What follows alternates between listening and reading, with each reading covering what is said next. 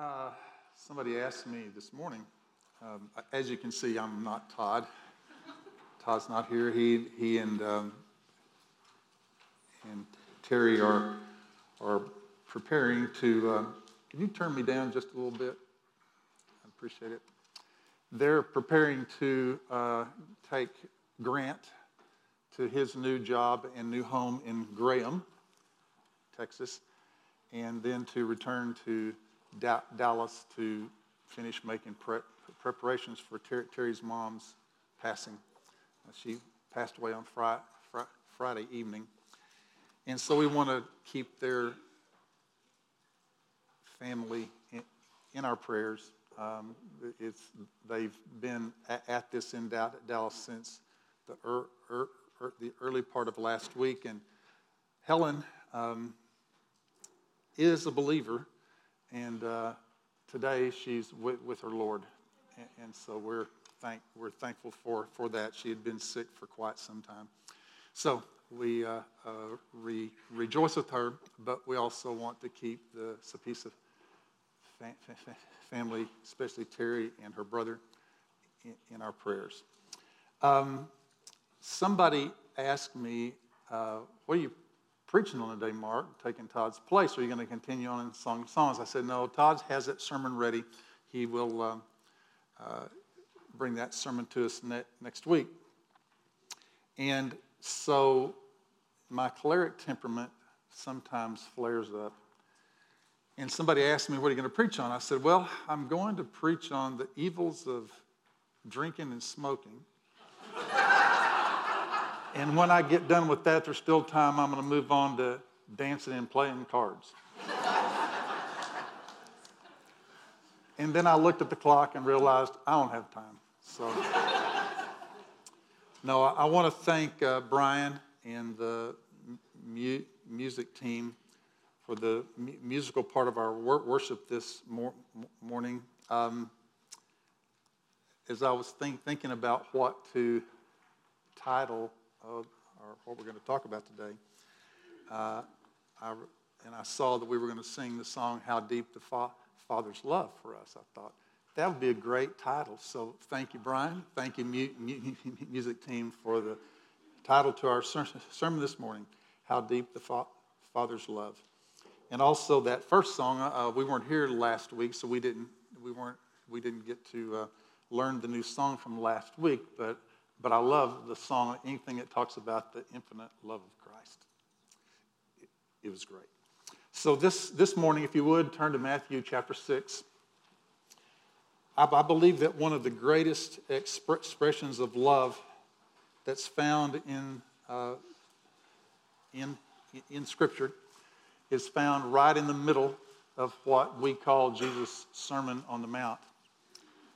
Not long before this, his cousin John the Baptist had been put into prison.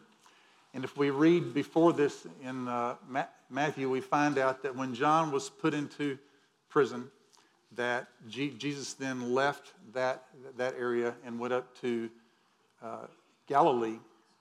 And it said that once John was put into prison, Jesus went to Galilee and began his ministry. And he began to preach, repent, for the kingdom of heaven is at hand.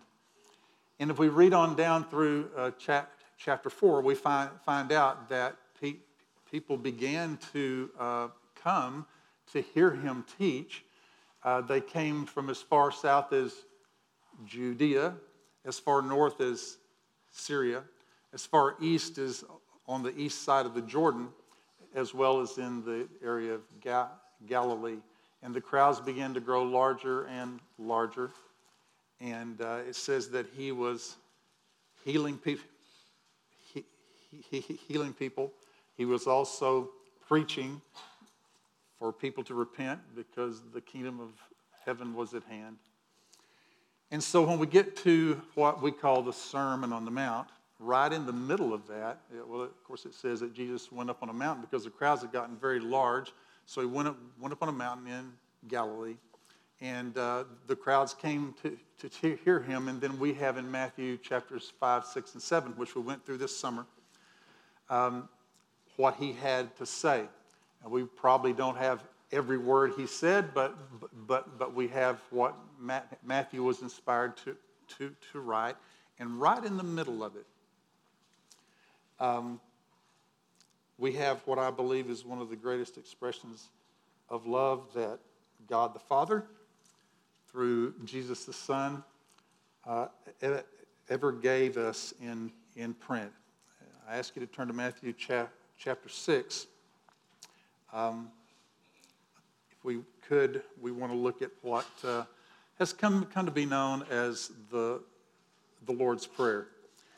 Concerning prayer, and I might say one of the reasons why I think this perhaps is one of the greatest expressions of love that we've been given by God the Father through Jesus the Son is in this prayer, Jesus tells the folks, you have a way to talk directly to the Father.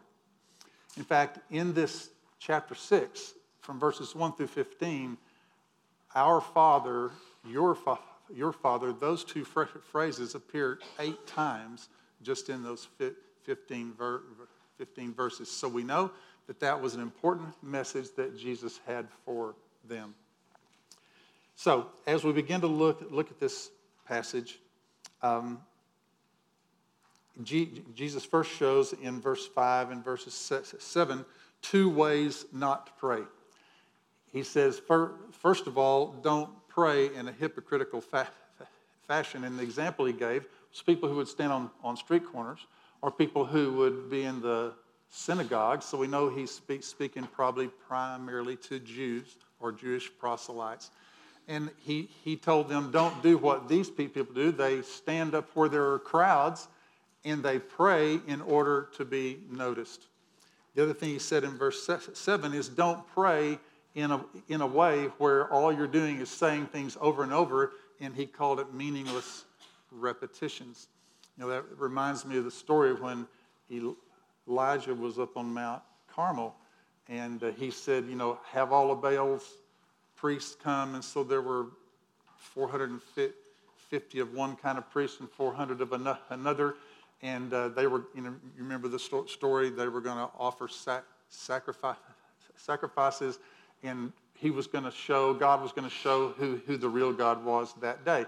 Well, these priests of Baal, it said that they went from early in the morning till late in the evening, chanting over and over and over. Anyway, that's a picture that I saw in my mind when I read this. But Jesus said, this is one way not to pray, is to come up with meaningless repetitions, things you're saying over and over and over, as if God might hear you sometime. But both of these were methods that he said not to do because they were both being done so people would notice them. He also includes in this instruction where to pray. He says, and this was in total opposition to what he had shown as how not to pray when he said, go into your inner room and close the door. Instead of being out where people could see them, he said you need to go into your inner room and close the door. And he says, and when you pray to your Father who's in secret, your Father who sees in secret will reward you. But the most interesting part of this that I see is he says here, pray to your Father. As I said, that phrase is used, appears 8 times in these first 15 verses. And he says in verse 8, he knows what you need before you ask. Therefore, I would conclude that God's love precedes our petitions. He loved us before we ever approached him.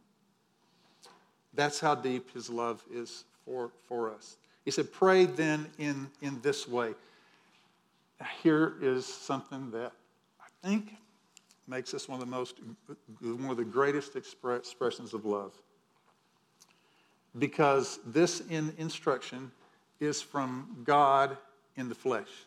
This is God incarnate who has left God's throne room. He's left his home in heaven, and he's come down to engage in person with a group of people that he so deeply loved, but they didn't know it yet. They didn't know that he was going to die. He did. They didn't know that he would rise from the dead in order to redeem those that he was speaking to, but he knew it. The second person of the Trinity, the Son of God, he's the one who says, pray in this way. Can you believe it?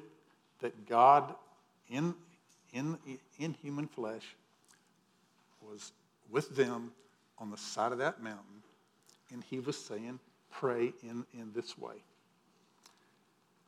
We're not going to have enough time today.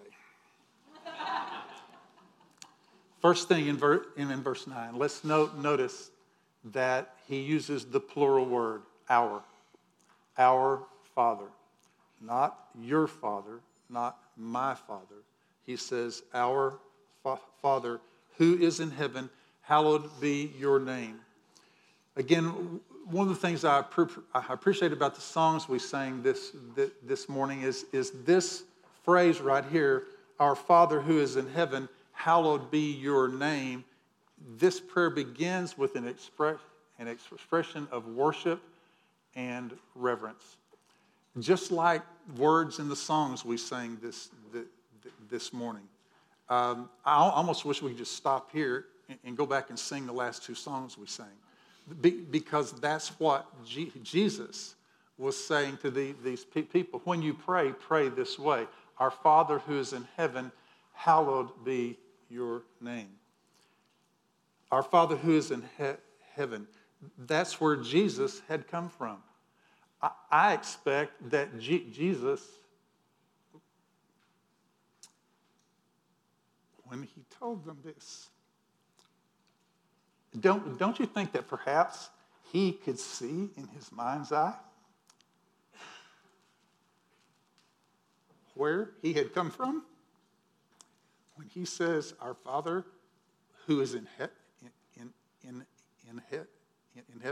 if you were to tell me about some place you had been, would you be seeing that? And I had never been there. Would you be seeing that in your mind's eye as you told me all about it? Yeah. So here's the king who loved them. They didn't know it yet. He'd already healed some of them, and they appreciated him. Some of them were already beginning to believe what he had to say. But I just think in his mind, our Father who is in heaven, he sees the throne. Hallowed be your name. He knew also, I think he also knew the effect that worship has on the Father. Like I said, I only have two pages of notes. We're not going to get it done today, so we'll go as far as we go and then we'll quit. But I want to show you the antithesis. I want to show you the effect of hallowed be thy name. If you would, back up one book in the Bible. Let's back up about 450, 460 years to Malachi chapter 3. The temple had been completed for 80 or 90 years by this time, yet Israel, the Jews were not worshiping God. Many of them had married foreign wives, and God had told them not to do that, and they were going to be judged because of that. There was a famine on the land at this time, but yet the Jews were not looking to God to supply for them. And so God calls this man named Malachi. I need you to go speak to my people. Over in chapter 3, verse 13, after God has told them that I will bless you, in verse 13 he says, your words have been arrogant against me, says the Lord. Yet you say, what have we spoken against you? You have said, it is vain to serve God. And what profit is it that we have kept his charge and that we have walked in mourning before the Lord of hosts? So now we call the arrogant blessed. Not only are the doers of wickedness built up, but they also test God, and God lets them get away with it. Verse 16. Then there were a few who feared God. Those who feared God spoke to one another, and the Lord gave attention and heard. Jesus is on the mountain one day up in Galilee. And he says, when you pray, pray like this: Our Father who is in heaven, hallowed be your name. Does he hear? Does he know? Look what had happened over 450 years before. Back to verse 16 in Malachi 3. Then those who feared the Lord spoke to one another, and the Lord gave attention and heard it. And a book of remembrance was written before him for those who fear the Lord and who esteem his name. They will be mine, says the Lord of hosts, and on the day that I prepare my own possession, and I will spare them as a man spares his own son who serves him. Reckon it meant something to God the day that Jesus was on the side of that mountain. And he says, when you pray, pray like this: Our Father who is in heaven, hallowed be your name. I think it meant a lot to him. Okay, let's go on to verse 10. Your kingdom come, your will be done on earth as it is in heaven. What do you think that meant to those Jews who heard that? Jesus said, pray this way: your kingdom come. What had they been waiting for? For a long, long time. They had been waiting for their king. They had been waiting for their Messiah to come and to set up his kingdom. And they believed that there was a Messiah. They believed that he was going to come. And where they were at that point in their lives, they believed Messiah was going to come and free them from Rome. Right? Yeah, that's what they believed.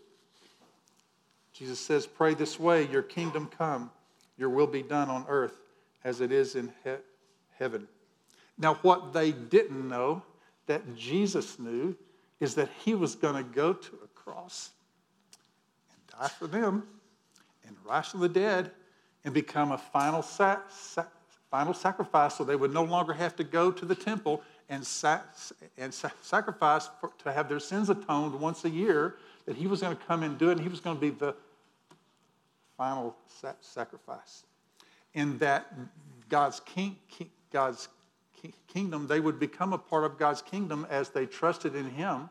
And so whenever Jesus said, pray this way: your kingdom come, they would be able to someday understand, after he rose from the dead, that his kingdom, they were part of his kingdom. If they believed in what he had done and he had become their sacrifice, same way with all of us here, we then are a part of his forever kingdom. And so his kingdom, in essence, is within us because we are within him. They just didn't know that part yet. But there also is going to be an earthly kingdom in the future. Jesus is going to come. He came as their Messiah. They didn't understand. They didn't accept him. But he will come again, and they will. Your kingdom come. Your will be done on earth as it is in heaven. Your will be done on earth. Isn't that interesting that he said, when you pray, God, we want your will to be done here on earth. Not just in heaven, but here on earth. He says, as it is in heaven. I would like to add a couple of words to that, if we could. Your will be done on earth as it has been established in heaven. In other words, the relationship is that close. He was saying, when you pray this way: your kingdom come, your will be done on earth as it is in heaven. Where is God's will established? In heaven. It's where he is. And this part of the prayer was Jesus was inviting them to then say, God, we want your kingdom to come, and we want your will to be done here on earth as you have already established it in heaven. That day, Jesus was a living proof of that. I mean, there he was. He was what does it say? Your will be done. Jesus was doing the will of the Father that day on the side of the mountain. He was saying, when you pray, to ask that, we ask that your will be done on earth as it is in heaven. And the living proof of that was sitting right in front of them, telling them how to pray. Is that great or what? What a day that was. What a day that was. Okay, we have time for one more, maybe two more. Let's see. Verse 11. Give us this day our daily bread. I wonder why he put that in there. Oh, also remember that he had already talked about stuff, and he was going to talk about it some more. But this is part of the prayer. Come before God and say, give us this day our daily bread. Lord, if you'll just bless my business and help us make 50% more, we'll give more to missions. I can hire more people. Lord, if you just help me make more money, we can do this and this and this and this. Jesus said, if you're going to the throne, he said, here's the way you pray. Give us this day our daily bread. You know what's freeing about that? I owned 3 different businesses at one time. You who own businesses, does the businesses cause you to get gray hair earlier than some of your friends? Yes, they do. This is freeing. I can tell you from experience, this is freeing. In the prayer, give us this day our daily bread. When all you're concerned about is, and there's some that believe, give us this day our daily bread also means, what we'll have to eat tomorrow. That's fine. That's fine. But if that's all we're concerned about and we're trusting God for that, then can we trust him for everything else too?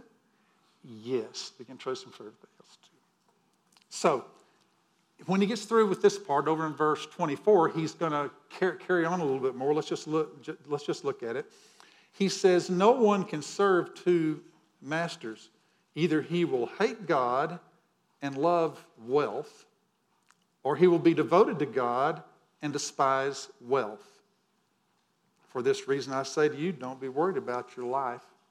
So when you go talk to him and it's on your mind, the way that we approach God, who supplies all that we need, is simply give us this day our daily bread. I'd like to share one Old Testament or a couple of verses with you. If you have your Bible, I want to turn over to Proverbs chapter 30. This is what a man by the name of Agur had to say. This was his approach to it and his heart. Proverbs 30, verses 7, 8, and 9. He says, 2 things I ask of you, speaking to God, the Father. Do not refuse me before I die. First thing, keep deception and lies far from me. Second thing, give me neither poverty nor riches. Feed me with the food that is my portion, that I not be full and deny you and say, who is the Lord? Lord, don't let me make so much and have so much that I begin to depend on what I've accumulated to where I live like I'm saying, who's the Lord? The other thing he's asked, though, is, or that I not be in want and steal and profane the name of my God. Jesus put it this way. When you pray, pray in this way. Give us this day our daily bread. See how freeing that is? When that's our concern, that's all we need. Give us this day our daily bread. Okay, let's go on to verse 12. And forgive us our debts as we also have forgiven our debtors. I would like to say, we could read through this and it makes sense. And say, well, why would we spend so much time doing this? Well, I know why. Over at chapter 7, at the end of chapter 7, the last verse, and the last two verses in the first verse of chapter 8, when Jesus had finished these words, the crowds were amazed at his teaching, for he was teaching them as one having authority and not as their scribes. Here's the next verses are key. When Jesus came down from the mountain, large crowds followed him. So guess what was going on? After he said these things, and they recognized, oh my goodness, we've never heard anybody teach like this, and large crowds followed him. Was the conversation going on? Were questions coming? So it's okay for us to spend a little bit of time this morning, okay? It's okay, because they came down the mountain. The crowds were following. We just got to know for the next 3 years, people were asking questions to each other, asking questions to him when they could, asking questions to his disciples, thinking about what he had said and discussing what he had said. That's what we're doing this morning. Hooray for us. Verse 12. And forgive us our debts as we also have forgiven our debtors. Fortunately for us, I believe that Jesus explains this. Now, if we were to go look in a Greek lexicon or a concordance, we who don't speak Greek, if we were to go look up there and look up these words, debt and debtors, we would find out that there's 5 different versions of the word used in the New Testament. And 2 of them are in this verse, 2 different ones. Now, one of them, just so we know, one of them actually does talk about money, but this isn't one of those, okay? But one of those 5 actually does talk about money, but this isn't it. He says, and forgive us our debts as we also have forgiven our debtors. I believe that the explanation of what he's talking about here can be found in verses 14 and 15, which are not part of the prayer. This is what Jesus says. For if you forgive others for their transgressions, by the way, others is not just your best friends. This is mankind. This is people in general. If you forgive others, this could be your family. This could be your best friends. This could be the person who you appreciate the least in the world. Okay, from one end of the spectrum to the other. Anthropoi, people, men. That's what this word is. Okay, it's not exclusive to a group. It's all men. For if you forgive others, if you forgive men for their transgressions, your heavenly Father will also forgive you. But if you do not forgive others, then your Father will not forgive you. Now let's go back up to verse 12, to our verse. And forgive us our debts as we also have forgiven our debtors. What takes place first? As we have also, present perfect tense. As we have also, Lord, would you please do what we have already done? Get it? And forgive us our debts. This is the prayer to God. This is God on the side of the hill, incarnate, saying, when you pray to the Father, pray like this, and forgive us our debts as we also have forgiven our debtors. So there's a heart issue there, right? And it begins with us. But here's what he means by the debts. I believe, verse 14. If you forgive others for their transgressions against you, I added that in, you can see, your heavenly Father will also forgive you. But if you do not forgive others, men, all people, then your Father will not forgive your transgressions. So there's what happens. If we forgive others, he forgives us. If we don't forgive others, he doesn't forgive us. But guess where the forgiving starts? Back in verse 12. We also have forgive us our debts as we also have forgiven our debtors.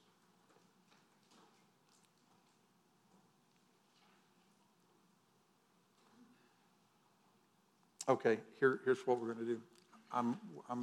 We're just going to read the next verse. I'm going to make it says, "Do not," the comments, and then we're going to close our time together.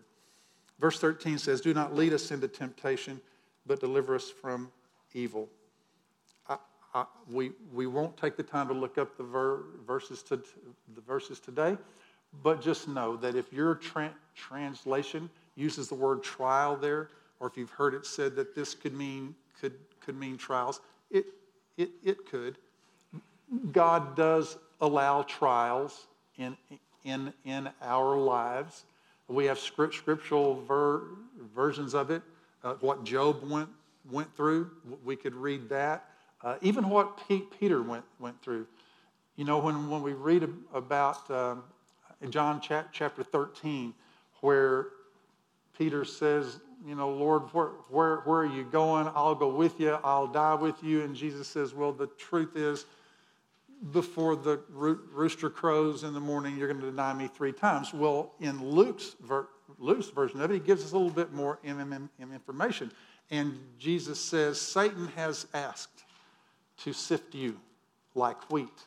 So Satan had been before the Father. Jesus knew it in order to tempt, to try to get Peter to deny him. And he was going to deny that he knew Jesus 3 times, but he wasn't going to fall away.